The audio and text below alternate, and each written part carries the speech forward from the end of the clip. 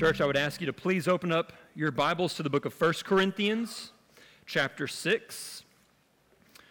1 Corinthians, chapter 6. We're going to continue in our study of this amazing book. Last week, we went through verses 1 through 11, talking about lawsuits among believers, and kind of before that, basically what Paul is doing in the book of 1 Corinthians, he's written a letter to the Corinthian church, kind of addressing 10 major topics to the church. And some of the things he talks about, he's answering a prior letter that he received from them, answering some of their questions. We'll see that next week as we go into chapter 7.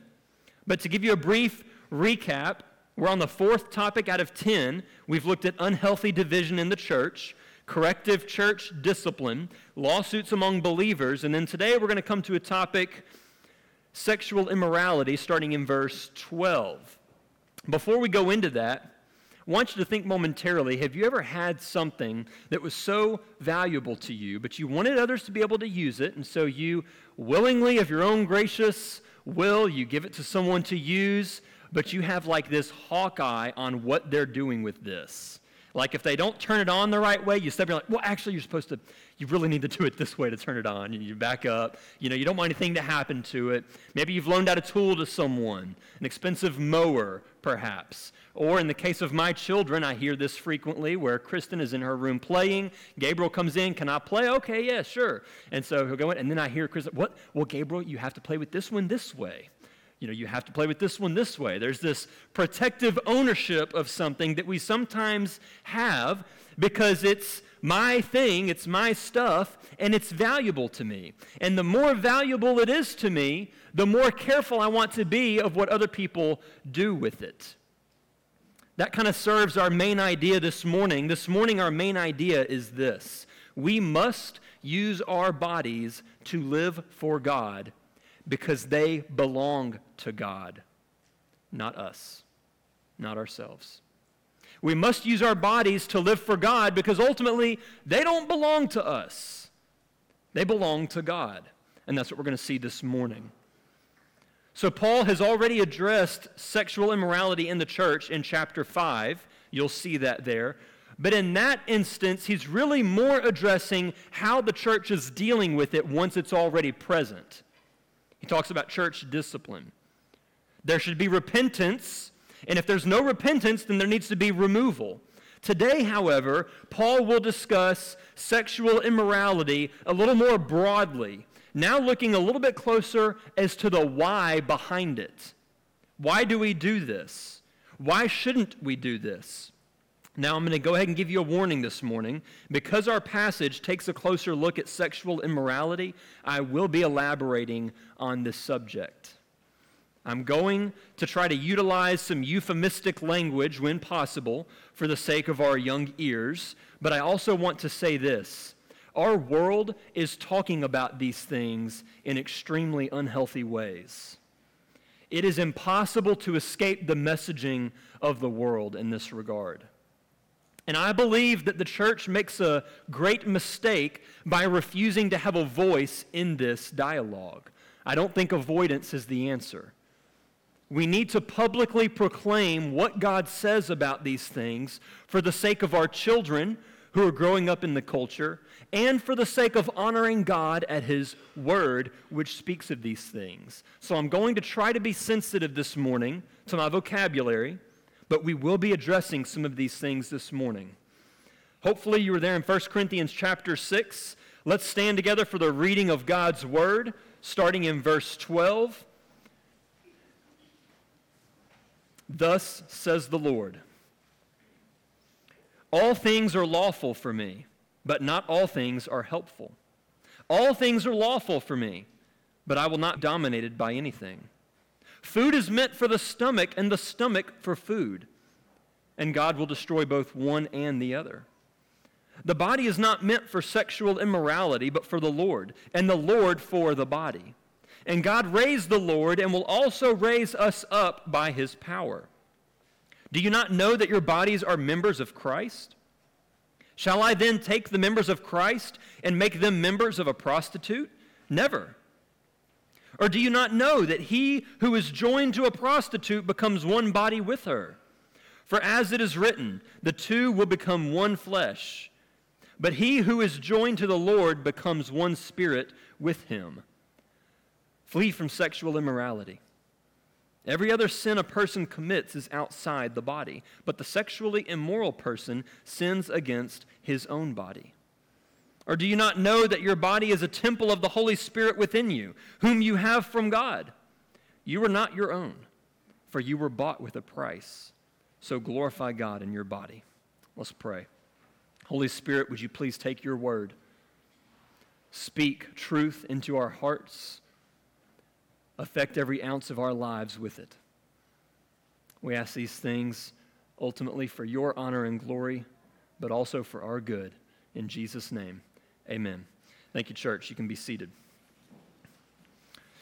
So this passage comes right after two sections that speak about sexual immorality and making judgments in the church, judgments concerning sin and conflict with different lawsuits that are going on. Not only that, but it follows a few verses, here verses 9 through 11, that mention various sins and how we've been saved from them. It says, "Such were some of you," in verse 11, "but you were washed, sanctified, and justified in Jesus Christ." However, despite this glorious truth, sin is still, to borrow some terminology from Genesis, just crouching at the door, waiting to have us. And Paul sees where this has happened to the Corinthians. The specific sin that he sees here is sexual immorality. So he addresses it.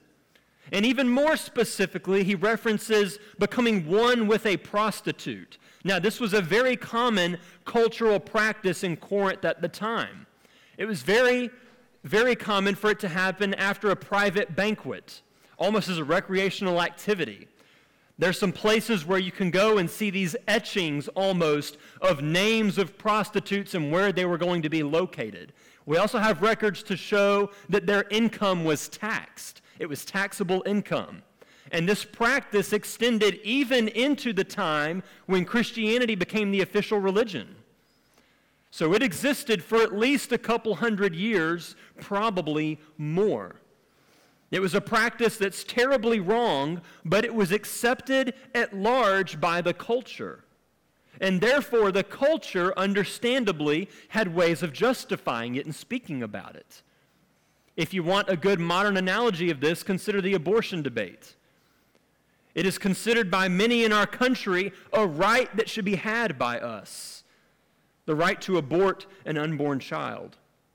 And you'll hear sayings in defense of this position that show how widespread the concept is in our culture. Sayings like, well, women should have a right to make decisions for their body just like men do. Or sayings like, it's just a clump of cells. These sayings are intended to be short and sweet. It's not an elaborate defense. It's a short zinger that we can get out there real quick to make a point. A lot of times we try to take these complex ideas and cram it down into a tweetable reference so that I can send it out real quick, kind of get my likes and then make the rounds and then step back. And that's the extent of our argumentation. These arguments are like firecrackers. They're small and they're powerful and they're really attractive from a distance, but upon closer inspection, they fall short. This is what Paul is doing here. He's addressing these firecracker statements. Scholars disagree on whether these sayings are genuine, purely Corinthian sayings, or whether some of them are possibly sayings of Paul that have been distorted by the Corinthians. But either way, the point still stands. They're using it to defend this sexual immorality in their midst.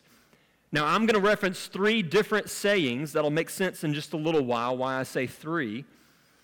We see a couple here right off the bat. Starting in verse 12, we see the first one. All things are lawful for me. That's the saying. Then Paul's response is, but not all things are helpful.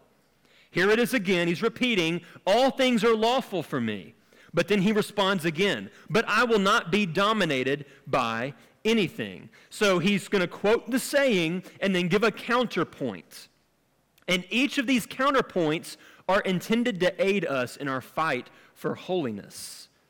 He applies it specifically to sexual immorality, but these are all general truths that apply to the entirety of the Christian life. So I'm going to speak about these things more broadly for us this morning. So the first rebuttal here, the Corinthians say all things are lawful for me. Basically, I'm free in Christ to do these things. I'm not going to lose my salvation. It's not a big deal. Or if you want to try to interpret it differently, the point still remains, I'm not breaking any laws. It's all fine. This is accepted. Those statements may be true, but just because you can do something doesn't mean you should. And this is Paul's point here. There may be times when you're conflicted about something or something is debatable. It seems like it falls in a gray area. The best question to ask may not be, am I allowed to do this, but will this be helpful? Will it be helpful to myself or will it be helpful to others? I'm going to speak especially to our students this morning. I have been where you're at. The question you want to ask is, can I do this? Can I justify it? And we're trying to find these little loopholes, and that's the danger that Paul is warning about here. What this question does is it forces you to back up for just a moment and look beyond your personal desires in the moment.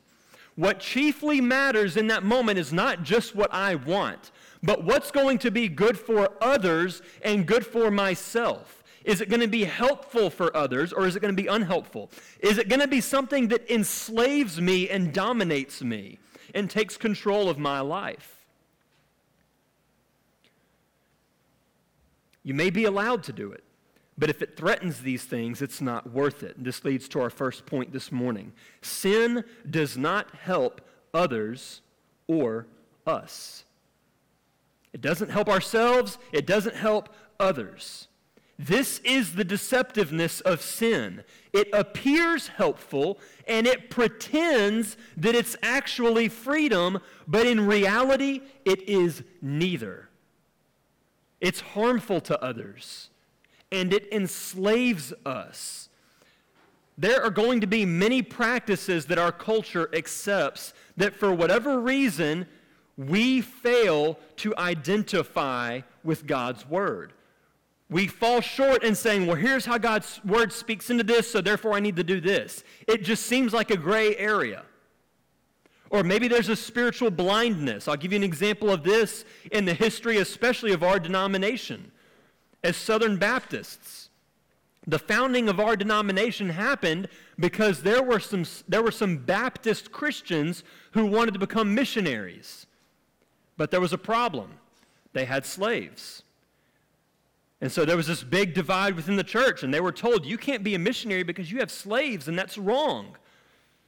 So these Christians said, well, we don't think this is wrong. We want to still be able to do this. So we have the forming of the Southern Baptist Convention. Now, over time, praise the Lord convicted the Southern Baptist Convention that slavery was wrong. But you know what I think about as I read back over the writings of some of these believers who owned slaves? It's interesting to see how they justified what I think is so clearly a sin. To read their justification of it. Unfortunately, I can't go back into the past and talk to them and say, can you please just elaborate on this more? I don't get to do that. But I would imagine some of them are probably genuine Christians that genuinely just did not see what was going on. We are in danger of this even today. We might easily recognize those errors, but there are things that we do today that maybe we don't quite so easily recognize, and we think that there's nothing at all, but in the future, 100 years down the road, there's going to be a generation that looks back to us and say, why didn't they address this? Why didn't they respond to this according to God's Word? Here are some simple questions that will help protect us from that. Is this helpful? Is it unhelpful? Is it controlling?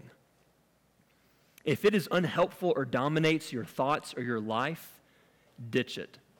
It may be sinful, it may not be. It isn't worth whatever satisfaction or pleasure that you're receiving from it. Now, Paul obviously intends to address sexual immorality with these statements, and his next saying moves right to the point here in verse 13. So here's his second saying. Food is meant for the stomach, and the stomach for food, and God will destroy both one and the other. The body is not meant for sexual immorality, but for the Lord, and the Lord for the body. Now, the ESV puts the end quote here after stomach for food. Food is meant for the stomach, and the stomach for food, end quote. However, some translations do not put the end quote there. They move it further, and they include this phrase, and God will destroy both one and the other, and they put the end quote there. Here's the problem. The Bible translation that I have here is a translation. Jesus did not speak in English. These weren't recorded in English. These were recorded in Greek, in Hebrew, a little bit of Aramaic. So when we go back to the original letters that were written, language did not function the way our English language does. We have to translate something that we see in another language and say, okay, well in English, what does that look like so that we can have access to God's Word? And in those original manuscripts, we don't see punctuation. We don't even see uppercase and lowercase letters. We don't see spaces between letters and words. It's literally just the letters going across the page. And the context of everything that's being written determines where we put some of these things. So we can't go back to the Greek and say, oh, there's the quotation mark, excellent.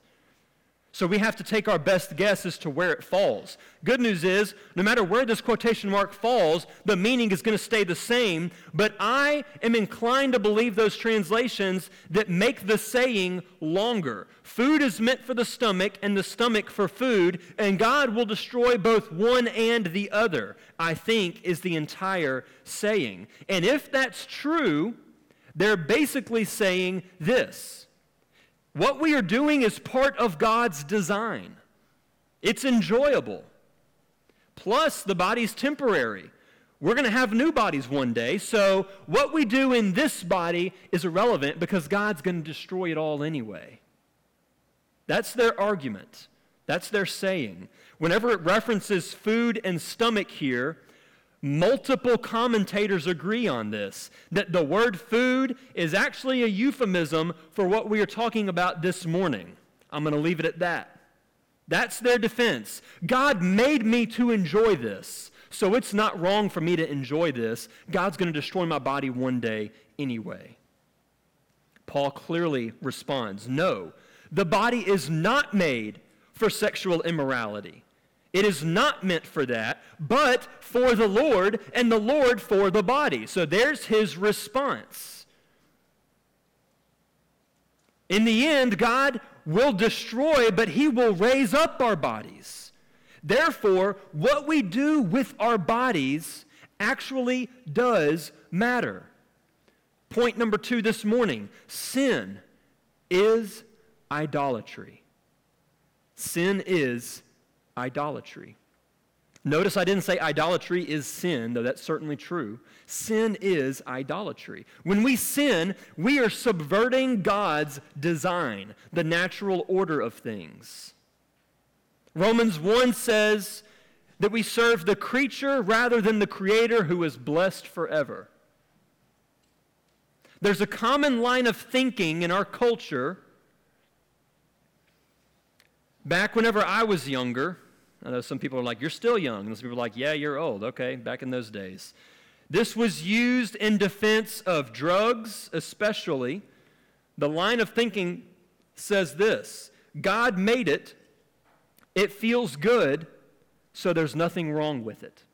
If he didn't want me to enjoy it, he wouldn't have made it. That's how the argument goes. The devil is a liar. Our pleasure is not the highest aim of life. The highest aim of life is God's glory. We cannot live our lives as if the most important thing is my satisfaction. Why? Because that's not how we're designed. Now, a non-believing world will reject that because they reject the idea that we're even designed. But as Christians, we have to recognize we are designed to function a certain way. And sin has warped our desires so that we no longer perfectly desire everything God designed us to desire. It's warped. So now I desire things that are actually destructive to my design. We see this going on in our culture today. God did not ultimately make all things just because we would enjoy them. That puts me at the center of the universe. God ultimately made all things for himself, and it is primarily for his honor and glory. Philippians 3:19 describes those who walk as the enemies of the cross of Christ. Listen to the description. It says, their end is destruction, their God is their belly, and they glory in their shame with minds set on earthly things. Their God is their belly. Do you know what that means? What determines what they're going to do in any given moment is, what do I want to do? I'm really hungry for this. Have you ever gotten that craving, Stacy, when she was pregnant with the kids, especially Kristen? I don't think so with Gabriel, actually. I think it was just Kristen. It's odd how this works. Was Sonic's mozzarella cheese sticks. Every day. Hey, you off? Yeah, I'm off. Okay. You want to go by Sonic? I guess you want some more cheese sticks? I really would love to have some cheese sticks. That desire hit with that pregnancy, there's something about it that her body just said, you need this. And it wasn't an option. We were getting cheese sticks. For those of you brothers who have had pregnant wives, you know what I'm talking about. You want pickles dipped in chocolate? Yes. Get it now. Yes, ma'am. Okay. You go and get whatever the craving is. So he's describing here in Philippians 3:19, those who walk as enemies of the cross of Christ, their end is destruction, and what determines what they're going to do is what they feel like doing. This is really what I want in the moment. Their God is their belly. That is idolatry. The reason that sin is idolatry is because it makes my felt desires, what I feel like doing, a higher authority than God's expressed desire. Does that make sense? So there's what I feel like doing, then there's what God commands for me to do. There's my emotions, and then there's the truth of God's word, and those are at odds. So when I sin, I'm committing idolatry. A simple way of putting it might be, what I want to do matters more than what God tells me to do in his word. And this is a lie that our culture has bought into. You hear it in these phrases, be true to yourself, express yourself, be you. Don't let anybody else tell you what to do. These statements are intended to groom our children to think that the ultimate aim in life has you at the center of the universe. You be what you want to be. Do you feel like you're this? Be it. And if everyone disagrees with you, go to another state and have surgery done. You'll be happy.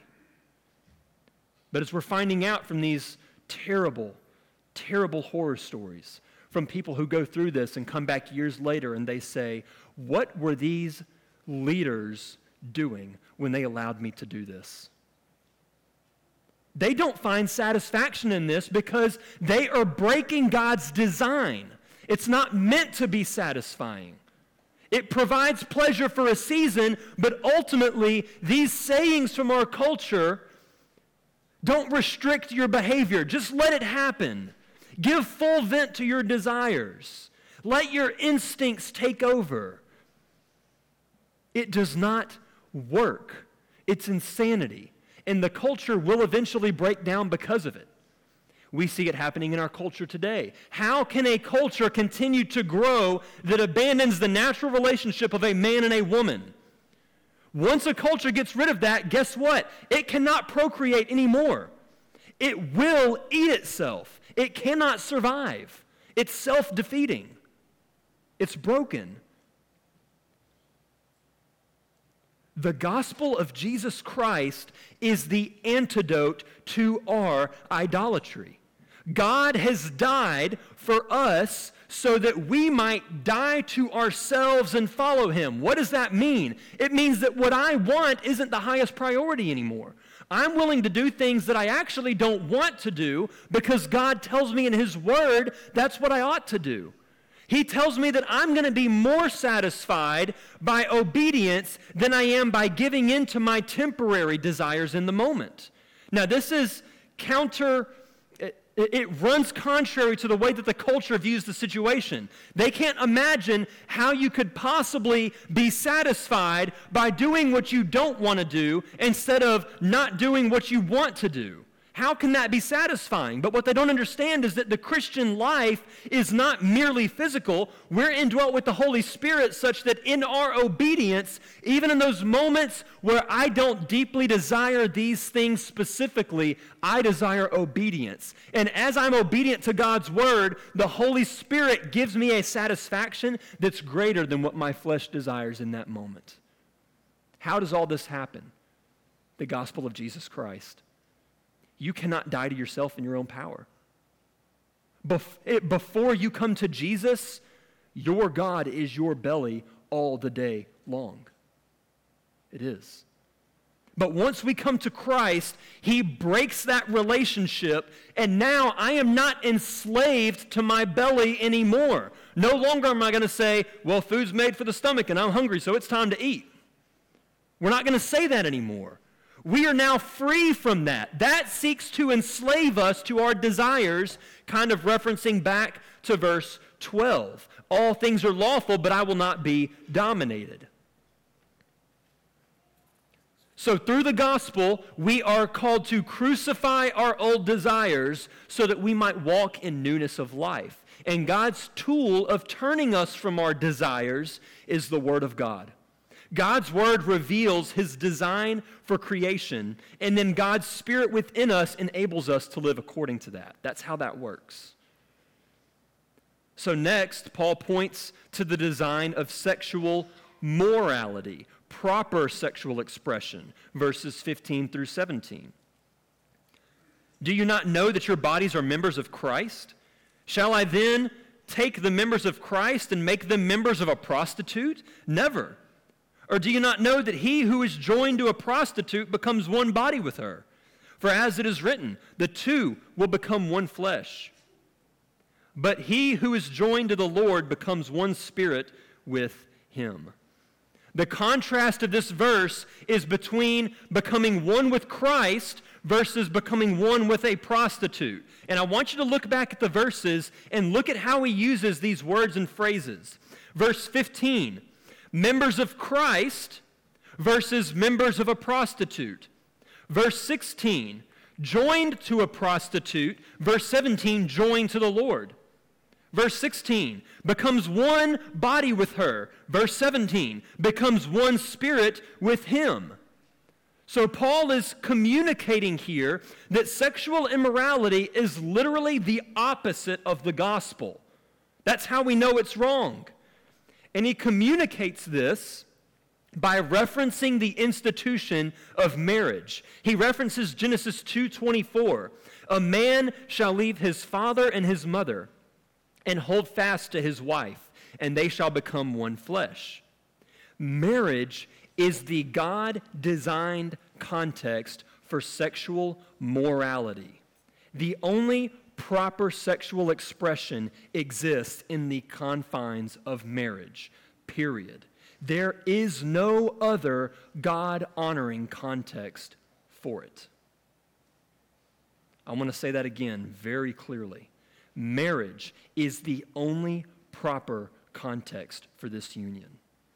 Now, the culture is going to tell you very different. The culture is going to lie to you and tell you that you're missing out on something. It's a lie. The ultimate satisfaction for this is within the confines of marriage. Hollywood and our culture has been fighting for decades to make a case for casual union, as though it's simply part of the dating process or an acceptable leisure activity, but it's not. Hollywood is lying to you. It is not casual. It is not acceptable as a leisure activity. Schools around our country pass out protective products for our students, signaling that the battle has essentially already been lost. They've abandoned abstinence.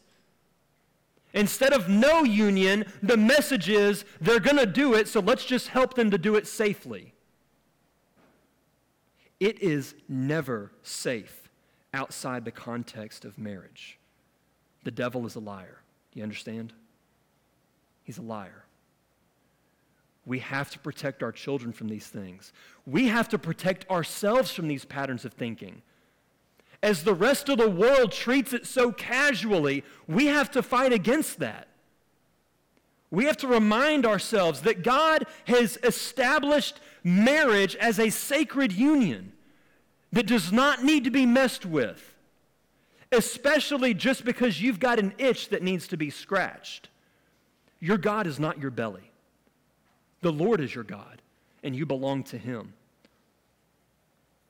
When you come together with someone, the Bible says that you have become one flesh. You are one with that person. So the implication is you are no longer available for anyone else, only your spouse. So considering this imagery, sin is likened to spiritual adultery. That's our third point this morning. Sin is spiritual adultery. We are one with God, but then we get an itch and we just need to go out and have a fling. And I don't just mean that in the context of sexual immorality, though it's certainly true there. I mean it about sin in general. I desire to do something, I have an itch for it, so I'm going to go out and do it. We ignore the fact that we are one with Christ. The verse says that we are one spirit with Him. That phrase itself, I really could give an entire sermon about, but whatever it means, it certainly means nothing less than being committed to Christ alone for life. So then the implicit question is, why are you using your body to sin? You are now one with God. Turn from sin. And that's where we see it go next in verse 18. Flee from sexual immorality. Every other sin a person commits is outside the body, but the sexually immoral person sins against his own body. Or do you not know that your body is a temple of the Holy Spirit within you, whom you have from God? You are not your own, for you were bought with a price. So glorify God in your body. I'm going to apply this to sin generally, but I want this phrase to ring loud and clear this morning, especially for our students. Flee from sexual immorality. Flee from it. Do not flirt with the idea. Don't dwell on it. Don't wish about it. Don't contemplate it. Flee from it. Run. Run. There are some adults in here that need to hear this. Flee from sexual immorality. If you are looking at things you ought not to be looking at, stop. Flee. You think, well, Garrett, I'm not strong enough to do this. You're right. You're not strong enough to do it.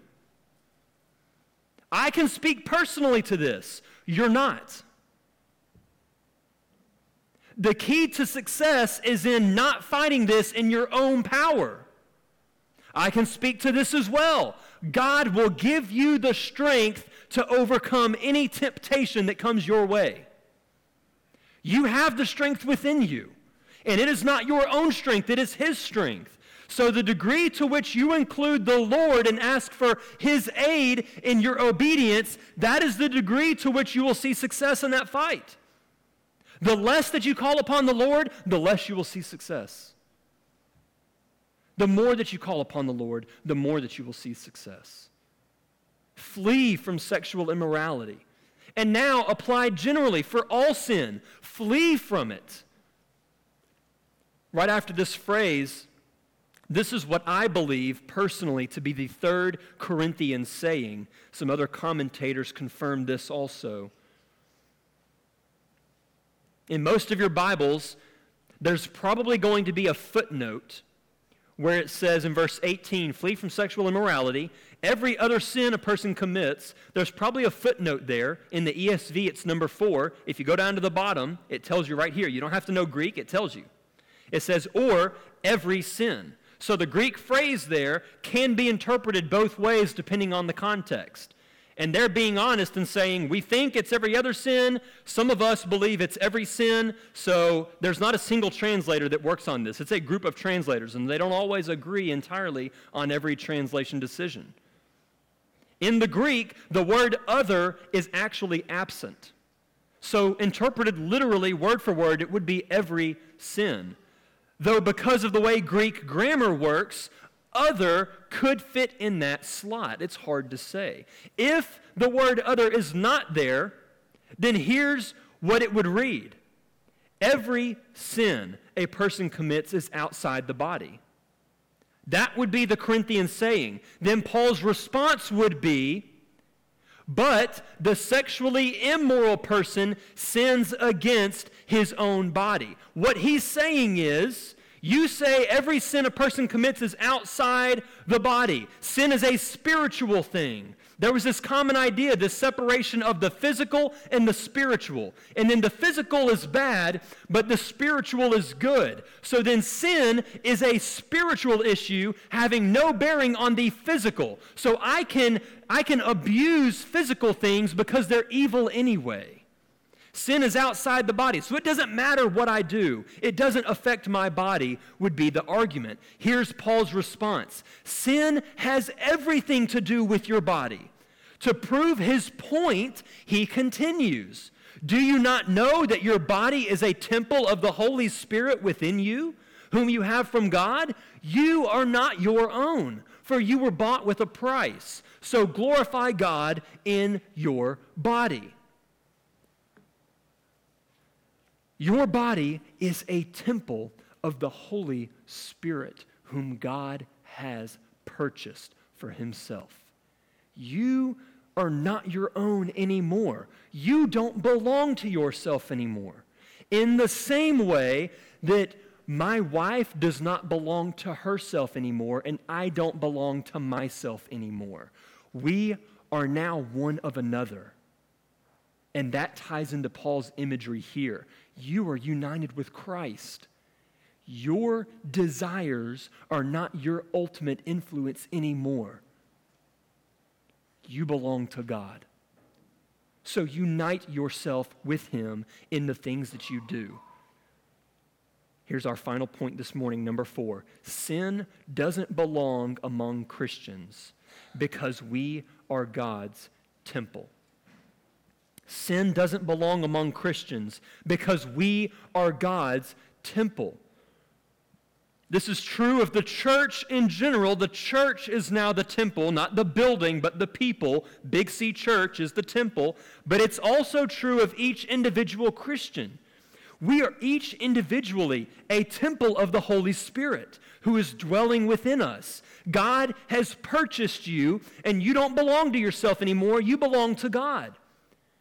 What this tells us is God cares about your body. The flesh and bone that you were inhabiting, he cares about that.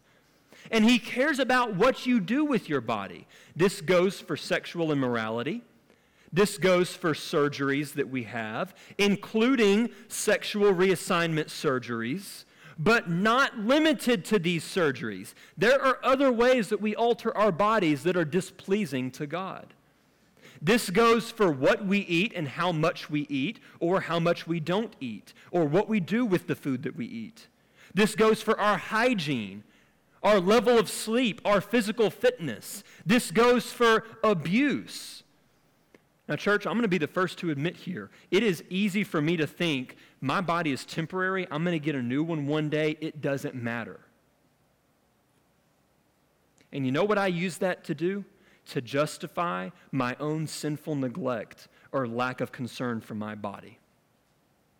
In that moment, I have forgotten, I don't belong to myself anymore. I don't get to say what I do with my body. God does.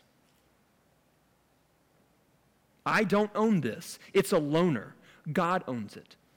And the better we take care of our bodies, the longer we're going to be able to live for God in it and through it. So this is just a reminder for us that holiness is holistic. That is, it involves our entire selves. It encompasses our entire being. So in light of all of these things this morning, church, let us flee from sin. Let us not elevate my personal desire over the instruction of God's word.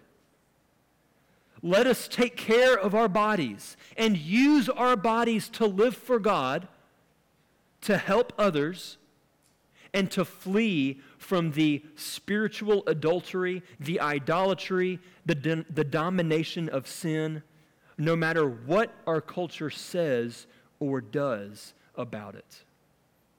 Let's pray. Lord God, we want to honor and please you in our bodies, the things that we choose to engage in, the things that we refrain from engaging in. We want to stand apart from the culture, not just for the sake of standing apart, but for the sake of standing upon your truth. We confess to you, Lord, that we are sometimes blind. We are blinded by the culture, by cultural sayings or ideas, that we've become jaded. We are no longer able to feel the sting of these things as we ought. Lord, would you help us to see through these lies, to embrace a sexual ethic that your word commends to us, to flee from anything that is contrary to it. Lord, we know that you treat these things seriously, and we ask you to help us treat these things seriously while we are still at home in this body. Protect us until that day when we will be raised up with you to receive our new bodies. We ask all these things in the name of Jesus Christ. Amen.